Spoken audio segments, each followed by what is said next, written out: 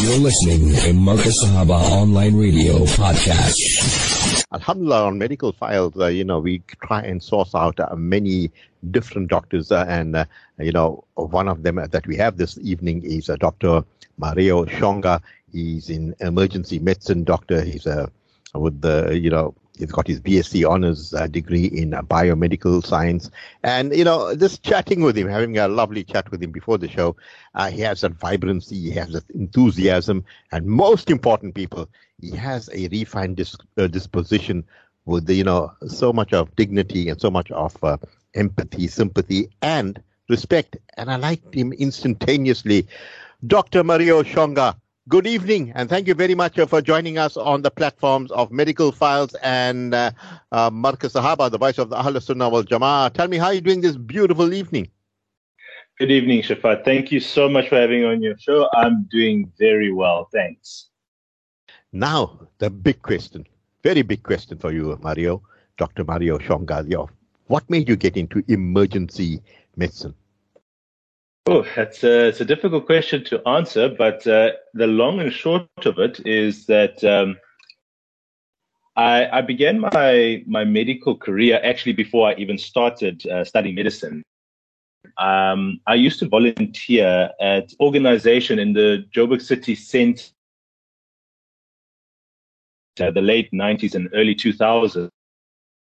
Here to assist people living on the street, homeless individuals, partly a feeding scheme and partly a medical input. They actually used to take people that were in their third year of BSc or third year of medicine, just to go out and assist with minor care, whatever could be done on the street, and obviously to identify people who needed to go to hospital, obviously for further care.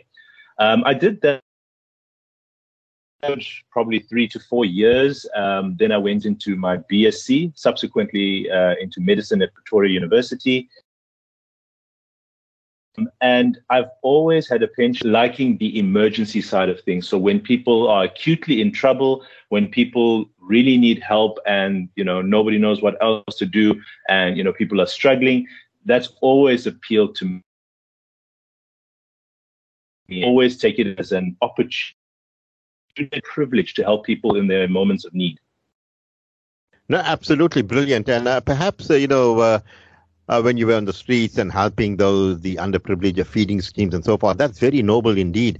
And, could you share some experiences with us, the high and the lows of going out and feeding the, people that are really in need, Dr. Mario Shonga? Yes. It was with a church by the name of the Central Methodist Church. This feeding scheme, I think since the early 80s, a 4-man team comprising of a few BSc students, a few third-year medical students. We used to actually go to quite, how should I put it, very dingy corners of the Joburg CBD. Some of the stuff we encountered were as simple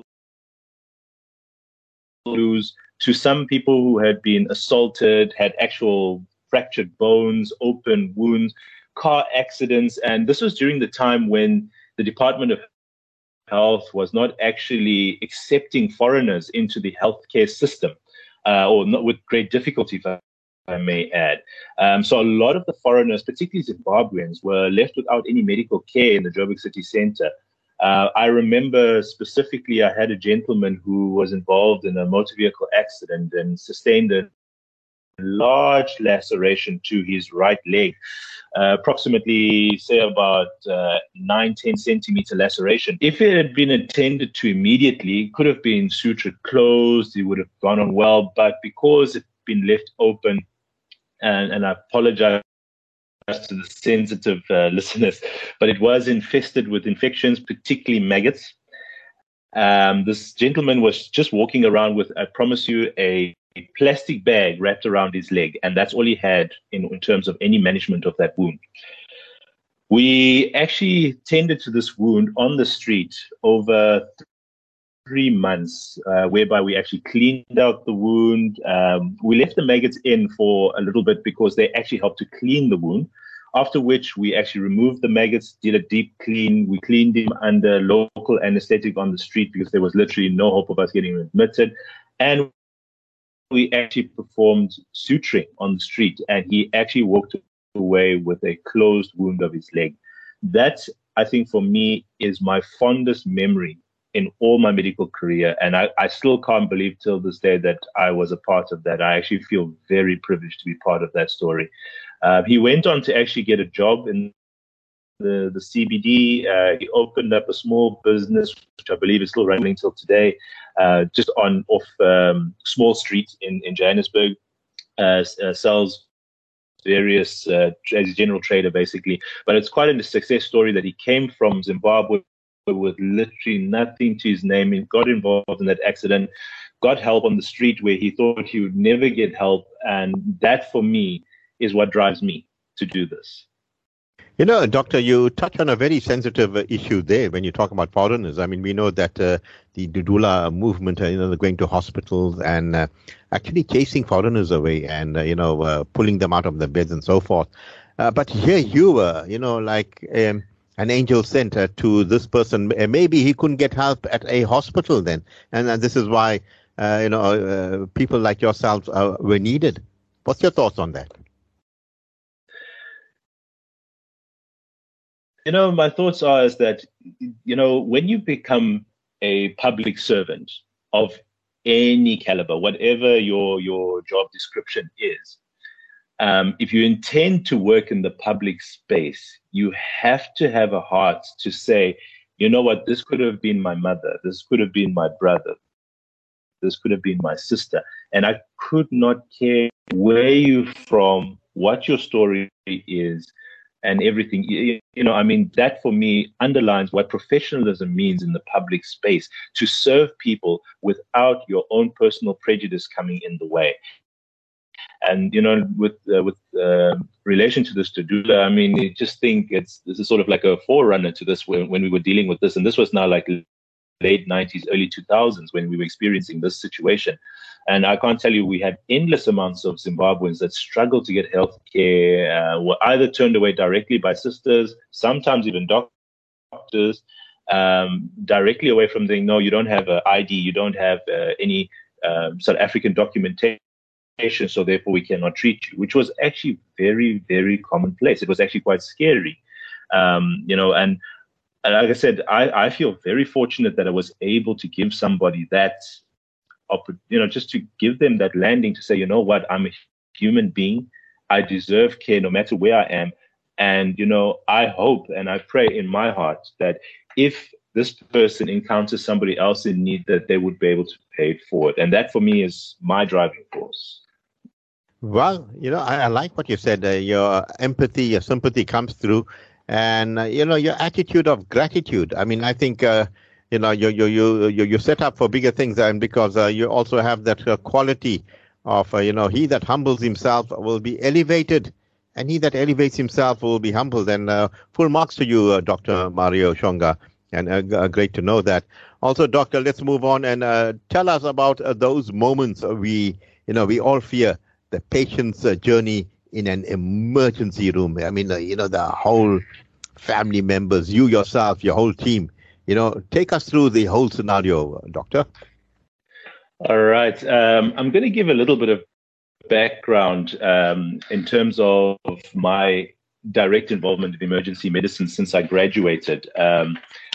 It's a very funny story. Even when I was at university in my final years of study, I gravitated to emergency medicine already then.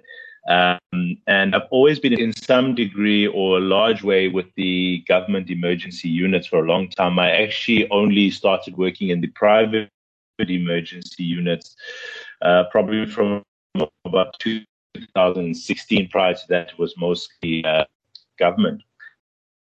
The foray into it, you took, and I'll keep it very simple, have a painful limb, whether right or left, no matter, just a pain in your body, let's say a limb, for instance. This pain, you're up from sleep. No idea what this pain is. You have no idea what to do about it. Half of your thought is, let me take a Panado, maybe it'll settle, and I'll go and see my doctor later on in the morning.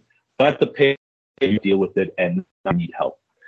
You perhaps call an ambulance. Ambulance can take you through, or you perhaps are able to at least drive yourself to the hospital. So you arrive, you go into the, let's say you drove yourself, and that is where, how do I even get into the emergency unit? Where is it located? Now, most private hospitals have signage that will direct you to say this is the emergency unit. But problem number one is how there will always be the entrance which the ambulance uses, which I think any normal human being would look at and say, no, the entrance I'm supposed to go through, that's probably just for the ambulance. They will gain access through the paid is at night for security reasons. So you end up lying there, not sure if you're supposed to go through the ambulance entrance or to go through the other entrance, which can be highly confusing while you are still in pain. The answer to the question there, very simply, is whichever entrance is available, you press the buzzer or whatever, ask anyone there to go in. Most of the time, that emergency entrance is likely the entrance into the emergency.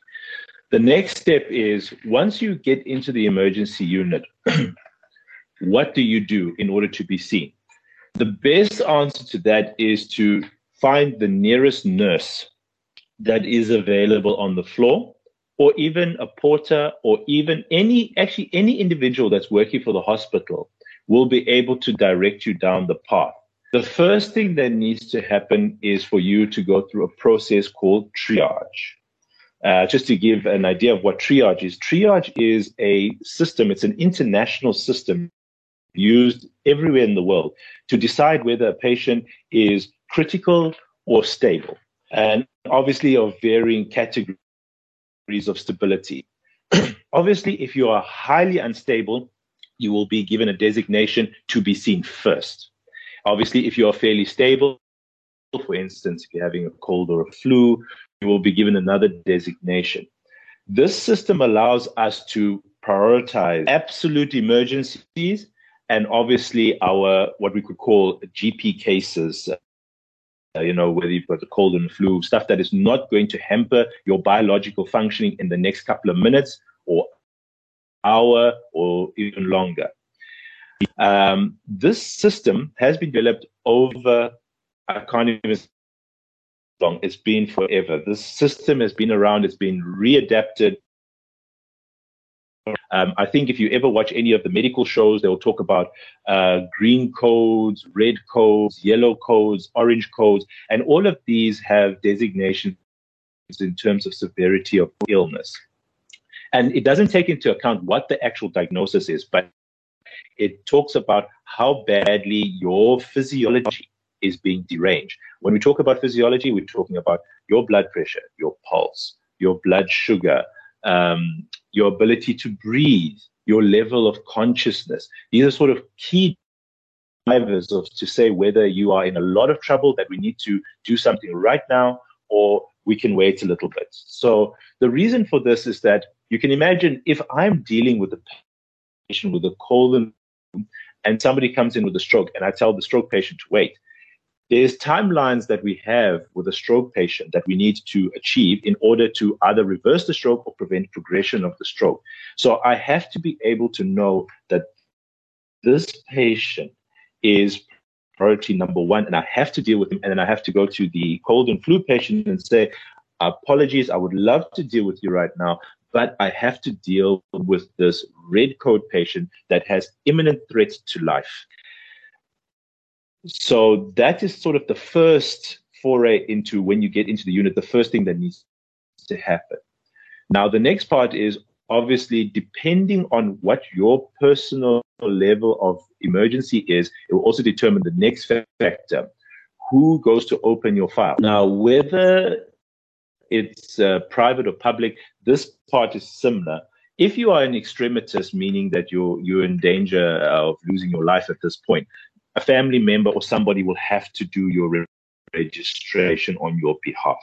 So they will be directed to the admin staff, which in the private casualties runs 24/7. It's usually located within the unit. And that person will go to open up the file. They'll ask you for your medical aid card, your ID card. And by the way, when you go to an emergency unit, please have both. The reason is that the medical aids require positive identification of its members on the medical aid in order to reimburse the hospital, doctors, and so forth. So we do need a copy of both your ID and the medical aid card. So always remember to take both, or even your driver's license is an acceptable form of identification, or if you're foreign, passport is acceptable as well. So moving forward, while the file has been opened, which is a simultaneous process, you will be tended to according to your triage, color, and severity of illness. There's usually a waiting area if you are non-emergent, and obviously the idea is not to delay your care. I think the first misnomer I have to address here is that people assume that once you are waiting in an emergency unit, you have been deemed as an unimportant case, and I would like to dispel that misnomer. It means that we may have far more emergent cases that we have to deal with first. Sometimes these cases require ongoing management, and you will be attended to at the next available moment. It does not mean your case is unimportant. It just means that we just have priority. Now, most emergency units are run by plus minus 3 nurses and 1 doctor for day shift and night shift. The company that I particularly work for currently, which runs a few casualties around KZN by the name of ER Consulting, has a system whereby should the 1 doctor on call be overwhelmed, they have the system to have a second doctor come out and assist. But it's with the idea that most of the night is managed by 1 doctor. And, the idea is that emergency medicine is not designed to be an after hours GP practice, which I think a lot of people think that is the duality. Either you are critical or you can be seen as a GP practice. And then sometimes, unfortunately, people assume it is sort of a queue system like you would find at your local general practitioner's rooms. Unfortunately, because of the nature of the space, we have to be ready for critical emergencies. So I could be in consultation with your cold and flu, and the sister can come say, "Doc, listen, there's a patient whose blood pressure is 200 and something over 100 and something. We're worried about him stroking. Can you please come and assist us with this patient?" At which point I would have to stop the consultation with you and go and see that patient. So this is sort of the most critical understanding, is that number 1, you are being triaged according to the severity of your illness and how likely it is to compromise your stability. The next part is when you are being treated, say you are being treated now for a minor case. We don't have the capacity to do extensive investigation into chronic conditions. And when I say we don't have that capacity, the reason is that our primary goal is to deal with affectations that are hyperacute, meaning that these are very severe problems that happen in the night or during the day, and we are unsure as to what the source is. So if, let's say, we do find a critical problem, the highest likelihood is that you would be treated emergently for anything that is a life threat within the emergency unit. There we would refer you on and admit you for the particular specialty of medicine that would deal with your problem. So in the emergency unit, we would not do exhaustive investigations into your condition. Our investigations would start and stop at the point of keeping you safe. So we do not really do. So let's say you have a stroke. We will initiate immediate therapy to either reverse or prevent progression of the stroke. But what the source of your stroke is and all of these things would be within the domain of the specialist that we admit you. In this case, it's either a physician or a neurologist, depending what is available at the hospital where we're working at. And they would take over the extensive workup. So that would not fall into the domain of the emergency.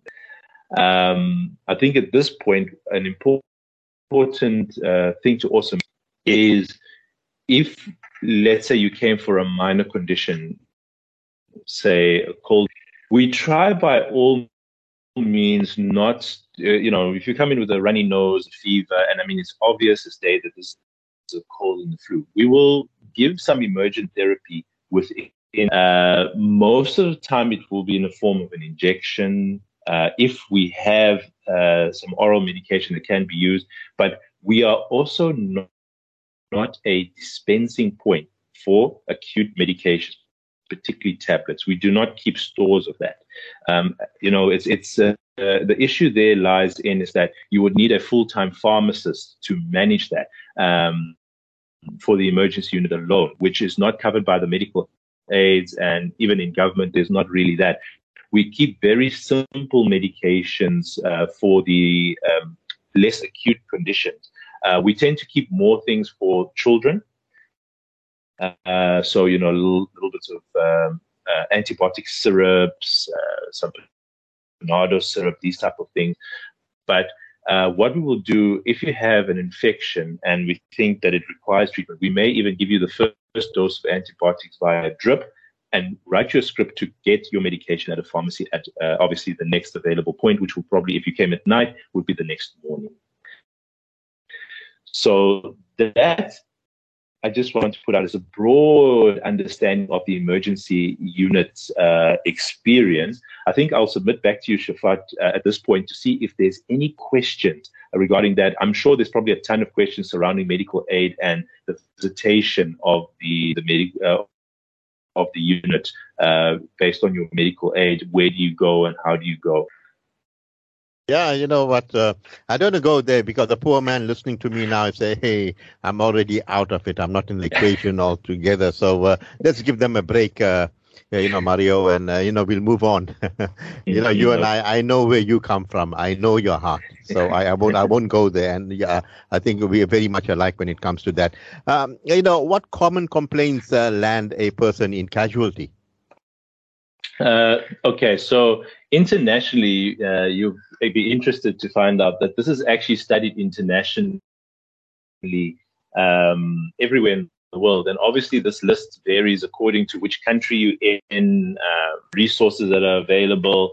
But probably the number one complaint internationally, and I mean, this is everywhere, is gastrointestinal diseases such as your common diarrhea and vomiting. That's probably number one. And second after that is abdominal pain. So that's pain of the tummy, regardless of the location. Thereafter would be respiratory complaints. So it would be your upper respiratory tract infection, which is commonly known as your colds, flus, sinusitis, and then lower respiratory tract infections such as pneumonias, bronchitis. In our country, again, more specific would be TB, the subthings. And then thereafter, it would be our trauma-related injuries. So car accidents, various fractures, different parts of the body. That, again, is also studied individually. There are more upper limb traumas than there are lower limb traumas. And then head injuries. Head injuries is probably, I think, number 5 or 6 in the list for South Africa. And thereafter, it devolves into various more rarer conditions that you can imagine. But those are sort of our top reasons for visitation in the emergency unit. Yeah, you know what also concerns me? I mean, I think we both from KwaZulu-Natal, and, our oceans are getting polluted, with what? And the E. coli levels. And people, when they're opening their tap, they say, hey, I have to boil this water. And most of us are queuing at these, osmosis and all these different shops that are selling us at, I think, 170 a liter, or some 150 a liter. But we're actually buying water. Hopefully it's being, cleaned out properly, filtered properly, that we are drinking. But as you talk about gastroenteritis, I mean, E. coli and all, how is that related or connected, Mario? All right. So E. coli is a very interesting organism. E. coli is actually a natural occurring bacteria within your intestinal flora, meaning your normal bacteria that you find in your intestine. There's different subtypes of E. coli. Some of them are actually perform critical functions in our body, including converting certain foodstuffs into important chemical precursors within the body, helping with absorption of things like vitamin K and various other nutrients. So E. coli actually is a positive organism within our body. The problem is that there are certain what we call pathological subtypes, which there are 5 top ones that I'm not going to go into too much details, but these are the ones that are pathological. And as I've said, that most of these bacteria exist in the gut. And so obviously defecating and defecation material, feces, carries a huge burden of these E. coli. Unfortunately, amongst them will be a lot of these pathological species. So the whole issue with the beaches being closed and so forth is obviously that raw sewage has leaked into the ocean in large, vast amounts that has resulted in the amount of E. coli in the sea increasing. There's always a background amount of E. coli that lives in seawater and even drinking water. But it's when it reaches a critical mass of a certain amount, we usually measure this in parts per million, that it becomes a danger to human health. E. coli particularly is what we call a gram-negative bacteria. Now, most of the bacterial infections that we get, particularly in pneumonias, and these are usually what we call gram-positives.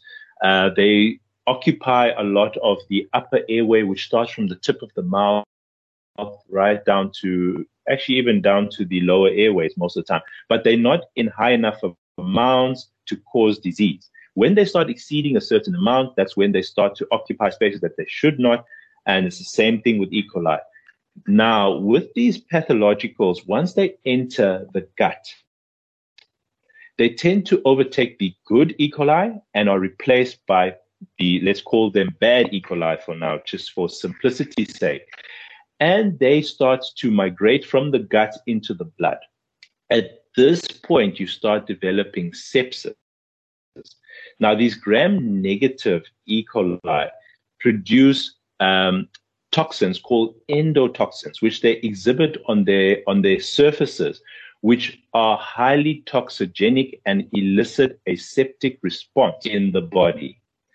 This causes significant amount of illness, and unfortunately, if it's significant enough, can bring a patient to very critical levels, usually requiring ICU admission and so forth.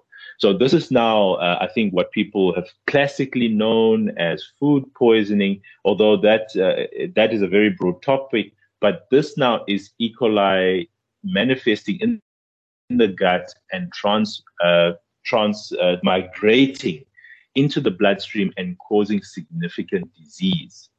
Now, there's about 5 different subtypes. Each has sort of their mechanisms by which they enter the bloodstream from the gut. I'm not going to go into that detail, but to give an idea is that this usually, once you get to the point where there is either sepsis or septic, this usually requires ICU admission. So the next question is, like you said, now, how do you prevent this from happening? Well, depends where your source of water is coming from. So obviously there's concerns, particularly in KZN currently, about the quality of our drinking water. There's arguments back and forth about how badly it's affected. I think at this point there isn't actual warnings to our tap water. The majority of it is actually seawater. You can imagine when you go swimming in the sea, amount of seawater will be ingested. It's just part of the process of swimming in the sea, I suppose. And particularly with the younger children, they would probably take a few more gulps than the adults. So this is where the concern comes in. So if you, next time when you visit the beach, it's just something out of interest. If you go to a lot of these life-saving stations, you will see there's a board that's always there, and it usually actually gives you the E. coli in parts per million. And it's always been there. And obviously with that amount, it has to be updated, and they usually check the quality of the seawater on a sometimes 3-monthly basis, sometimes 6-monthly basis to check what the levels are. It's always available, that information. So we've obviously reached that amount where we said, you know what, now this is a danger. So look, people will naturally, and I don't blame anyone for this, will have natural paranoia once we've mentioned a water source being contaminated. The next question in anybody's mind, logically, what about our drinking water? Is it safe?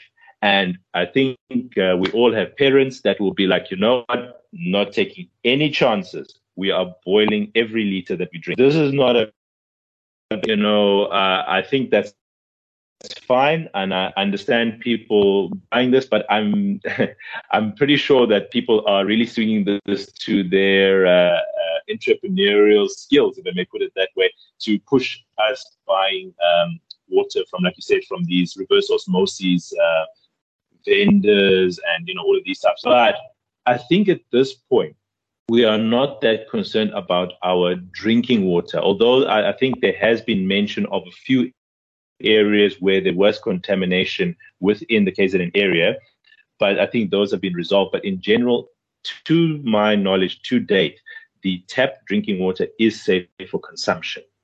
So I have no information regarding to say that there is an extensive contamination of tap drinking water. So I hope this gives enough information to the listeners to understand where we're coming from in terms of this E. coli. I tell you, doctor, you absolutely, are you a lecturer by chance? Do you lecture at medical? I was a support staff at University of Pretoria, in fact, to my own class, actually, because of my background in BSc, where I'm an anatomist and physiologist as well. So I gave a lot of support. So I was in the lecturing space, per se, as a junior lecturer at one point. So yes, I think you're picking up on that. No. I mean, I interviewed thousands and thousands of people, maybe 10,000, but I picked you up nicely there. And brilliant. I mean, you have a very cool, calm, collected manner. And did any radio station approach you? Hey, you got the voice, Doc? No, unfortunately not. I think the only time I've actually spoken in a professional capacity for a medical thing was actually for a church event. This was during the COVID pandemic. Also, just a sort of a sidebar there, I was highly involved with the nurses that got infected with COVID at St. Augustine's and Kingsway Hospital. I actually treated quite a few of them in that initial part of the pandemic. And in that space, there was a lot of, it was the worst period, I think, in terms of infectious disease in South Africa. But from the medical point of view, it was the first time that I felt so much camaraderie amongst doctors, nurses, where we would spend every week trying to find out what the latest information was regarding COVID, wherever we could get information, and we shared information beautifully during that time. And it was in those spaces where I was giving short talks to my colleagues and them to us. So this is actually forms part of medicine, being able to discuss chronic conditions or acute conditions, to say, look, what's the latest? What's going on? How can we better assist patients? What's the literature saying? So this is a continuous feedback process that we're always looking, both with ourselves. We do it to ourselves. I mean, every day I read an article or two just to keep abreast of what's changing. I can't read everything, unfortunately. I wish I could. There's so much information, but we try to keep up with things that would change our practice and obviously empower us to help people better. So that is where I've had to develop the skill to be able to talk to people, both academic and non-academic individuals, and I have to be able to pitch my information correctly to each person. There's no use me using so much jargon, and I'm speaking to Joe Pillay, who runs a hardware store around the corner, and he's like, so you are talking about pneumatization of alveolar macrophages, and you'll be like, what is that? It's pointless. I need to be able to tell him that that's what a pneumonia is. So that is my background, basically. Well, I've been interviewed Dr. Shankara Chetty on those issues. I mean, there's so many different doctors that I interviewed on that same COVID issue, the pros and cons. And hey, I tell you, there's a tug of war there. They talk about 4Cs like that, and that one is like that. The pharmaceuticals and doing, and Pfizer did this and they did that, and the whole thing is like, what? I just said, okay, let's keep it out. Let's, each one to themselves. But I like your style, and I like the way you talk. And perhaps, I got on Dr. Shankara Chetty. I think he's also a microbiologist, and he's a GP. And because there's quite a few doctors from the World Health Organizations, having opposite views and what's going on, and is it genetically or is it a bio warfare and all that? I mean, we won't get into that because the focus is on you, doctor. You are the focus. Let us not get into that. Maybe some other shows you say, hey, Shafaat, you know what? We can get into that, but this is about you, what you do, and what emergency do you find most challenging, doctor? So there's probably three of the most challenging emergencies, mainly because they have time frames for us to manage. I'm going to start with a stroke. A stroke in medical terms is named a cerebrovascular accident. And as you can hear from the name, cerebrovascular, so the blood vessels of the cerebrum, which is your brain, having an accident. So what kind of accident can happen? This is now, sometimes a lot of specialists and others will just talk about a CVA. That's the term they use a lot of time. No, this patient's had a right side or left sided CVA, and the patient, what's that? So a stroke comes in sort of three forms, if I may put it that way. And unfortunately, these three forms, I'm going to discuss them anatomically so you understand where they come from. The first one is what we call an embolic stroke. So this is where a blood clot has formed at some point in your arterial blood system. So the arterial blood system is your blood system that carries your oxygenated blood. And this clot of varying size travels like a little bead in the blood system until it arrives in the vessels of the brain. And when it reaches a small enough blood vessel where it can no longer pass, it wedges itself into that blood vessel, cutting off blood supply to whichever part of the brain that vessel supplies. The brain has sort of three major vessels that we are concerned about. We have what we call an anterior cerebral blood supply. So that supplies the front part of the brain. We have a middle cerebral artery, which supplies the middle to the to the sides of the brain. And then there's a posterior cerebral circulation, which is obviously the back of the brain. Now, with each of these blockages, there's different clinical patterns that we see. I'll talk very briefly about that in a moment. So that is the first type of stroke, what you call an embolic stroke. Then there is what we call a thrombosis stroke. So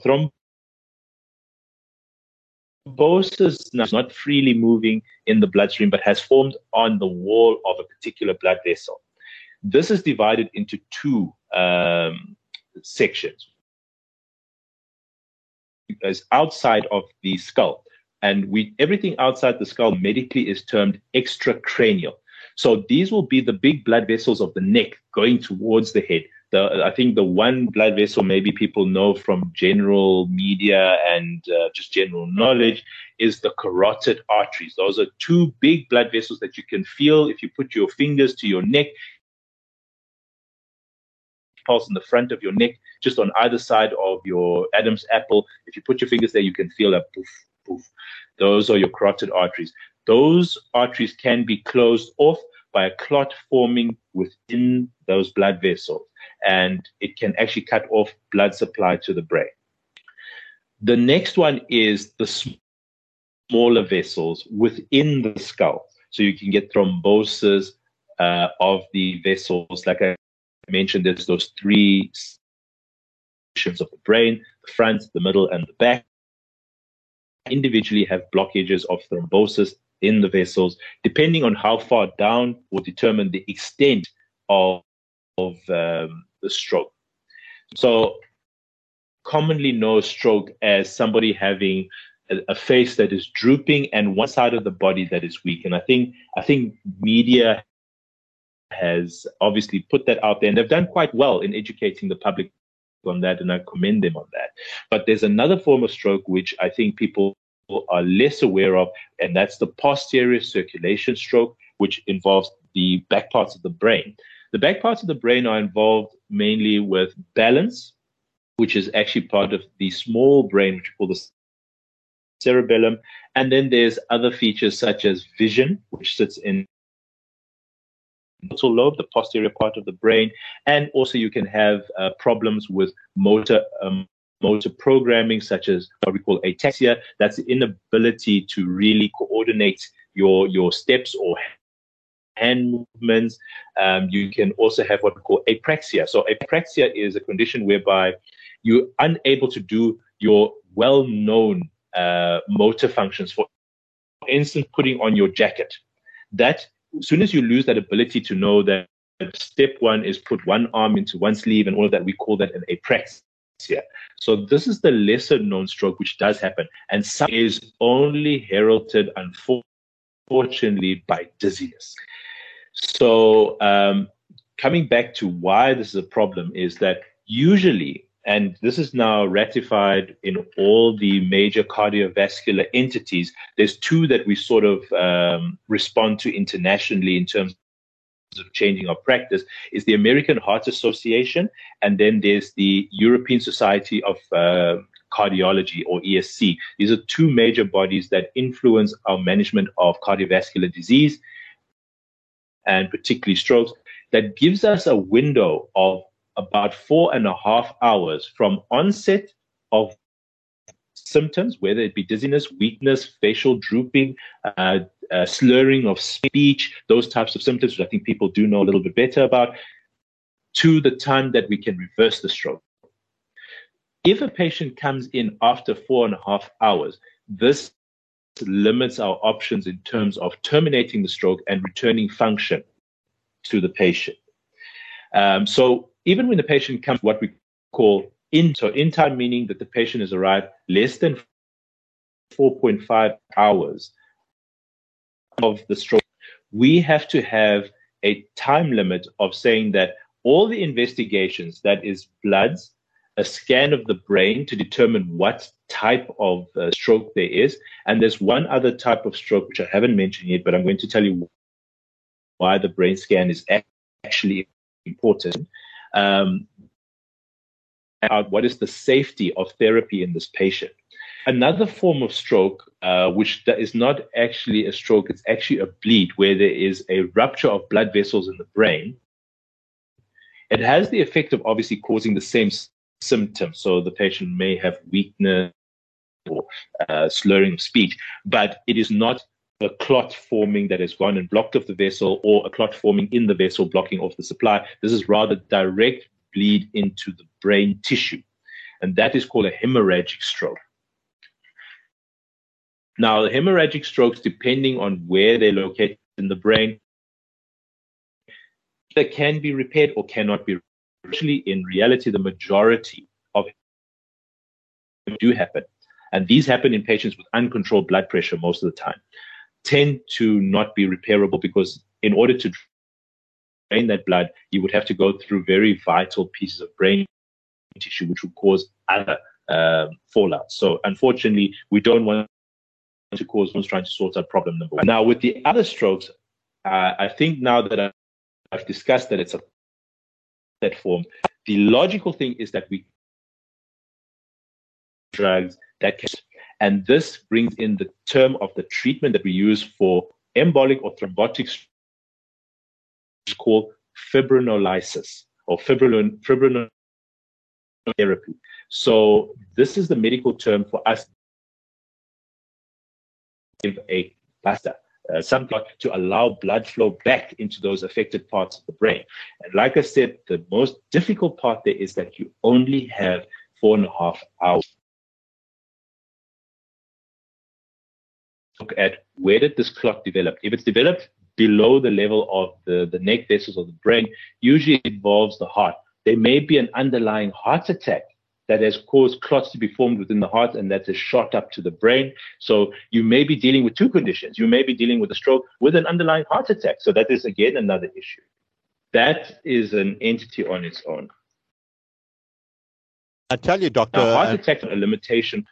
Yeah, you know what? You absolutely, you got your whole class here, and they're all listening to you very intently. But I want to fast forward because Yes. we've got about maximum about 10 minutes to go for the show. No and problem. I can see the screen also lighting up. Now, when a patient is in the emergency room, are they in their right senses and can they communicate effectively, Doctor?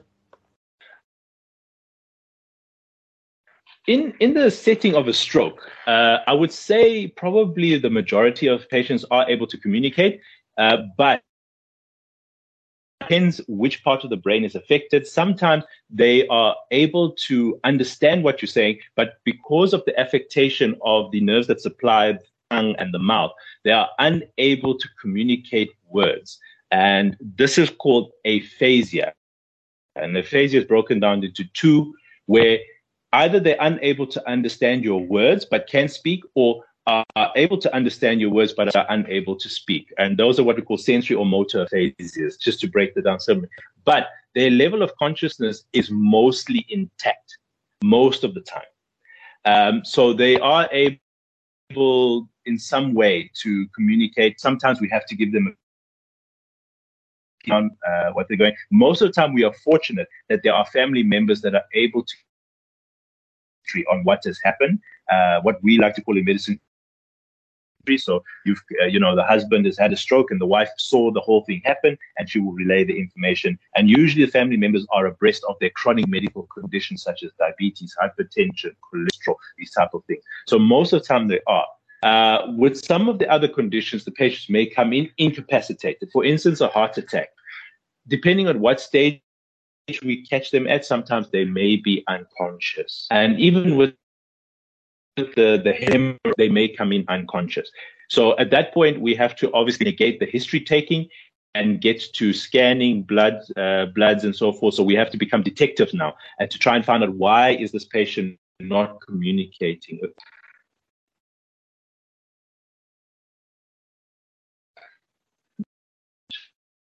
Shafaat, you still there? Good you called me, because there are some of this, what they call this, gremlins come in and they're pinching at our communication. Thank you, Doc. And I'm looking at a message from Marcy. She said, Assalamu alaikum, medical files. I'm captivated by the topic. I want to know from Dr. Mario Shonga, are patients injected to calm them or put them to sleep as soon as they land in casualty? That's a very good question from Marcy in Umhlanga. And by the way, when they say Assalamu alaikum, we have our predominantly Muslim listenership. It means a peace be upon you. So this is the greeting. So how would you respond to Marcy, Doctor? Assalamu alaikum, Marcy. Thank you so much for your question, and that is a brilliant question.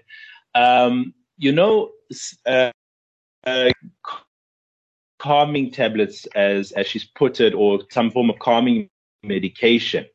It depends on the pathology. You can imagine in the stroke, if the patient is already having a decreased level of consciousness, we are not really wanting to take that further down, because we want as much information from the patient directly as possible. So if the patient is awake, he may be stressed out about having the stroke, and that's perfectly normal. We understand.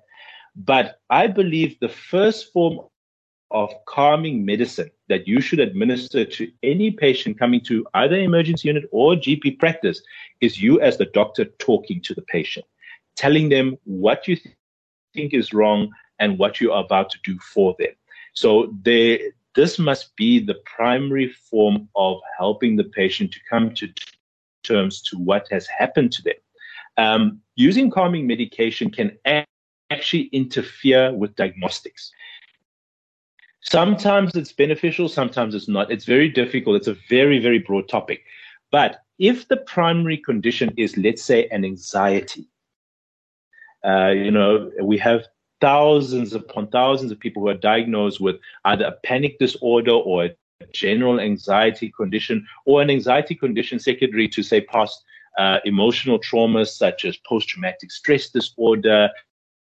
Anxiety can come from all sorts of spectrums, So in those cases, yes, we can, because at that point we've made an assessment that the cause for the anxiety is not caused by some underlying brain or cardiovascular disease. And at that point, we could safely say, okay, you know what?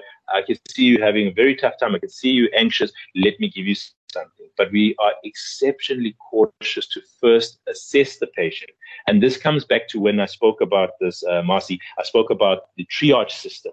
And the triage system allows us to assess early on to say, is there some underlying biological reason for this person's change in mentation, or is this something that is not biological? And what would the implication be in terms of giving this? A lot of the times, let's say I am busy with an emergency and the patient has come in, and let's say they're hyperventilating or having some sort of panic attack. The nurses will come and present to me and say, listen, Doc, I know you're busy at the moment, but I've just received a gentleman through the doors, Mr. X and Y. He's come in, he's hyperventilating. His triage score is actually a green. We did not find any neurological fallouts. We did not find any vital fallouts and so forth. Would it be okay, doctor, for me to give a calming medication in the interim while they wait for you to be seen?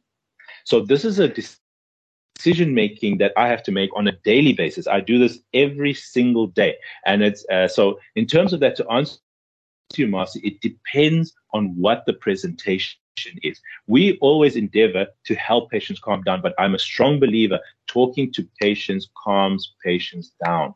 And, I don't say that in a means, because, sometimes that may be taken as almost derogatory to say, oh, patients are just, very anxious when they come in. We treat the anxiety of the patient as realistic and something that needs help. So we always feel that if we are able to explain, and I've proved this in my own practice time and time again, talking to patients and explaining to them what their vitals mean, what's happening to them, calms patients down. And it's not only just the responsibility of the casualty doctor, but the casualty sisters too. They are, if I may put this, the next time you see a casualty sister, please give them a hug and just thank them for their hard work, because they are the backbone of the emergency system. They are the first point of contact with most patients, and they are the first to alleviate your fears. I tell you, Dr. Mario Shonga, I mean, you look at the time there, it's gone. It virtually went away because, I need to bring you on to a special, like a Q&A session, because there's so many questions here, and you're going to do, very soon, maybe, a month's time. And so you need to come back because you flowed this morning. This evening, sorry. And I really enjoyed your company. Perhaps your parting words before I let you go. Parting words, I will be very happy to have you, to have myself on your show as often as you'd like. I really enjoy this space. I love giving information. And I just want to thank the listeners of Marcast Radio for taking the time out to listen to this. Just the last thing is that I currently am working at Hillcrest Hospital, a Hillcrest Busamed private hospital, part of the Busamed group. But I also do work at the other units, particularly in Umhlanga, the Umhlanga Netcare, and eThekwini Lenmed Hospital. So I look forward to possibly be meeting some of the listeners sometimes at one of these units if I'm around. Feel free to engage me and say hi if you get around. And I hope I'll see you guys soon, and I'll look forward to the next show. Kelly, you're a cool, calm, and collected guy, and I'm sure our listeners would love to meet you. Have a beautiful and lovely evening ahead, Doc. We'll talk to you soon. Thank you so much, Shafaat. I appreciate it, and have a great day. Evening. We will. I work overnight. I apologize. I work overnight. I'm so used to talking about day and night. No, I know for you it's no day, no night because you're in the twilight zone, you see. So yeah. I'll leave it at that. Thank you very much, Doc. And as I said, we'll talk to you soon. Time for us to go for the Isha Azan, and inshallah we will continue after that.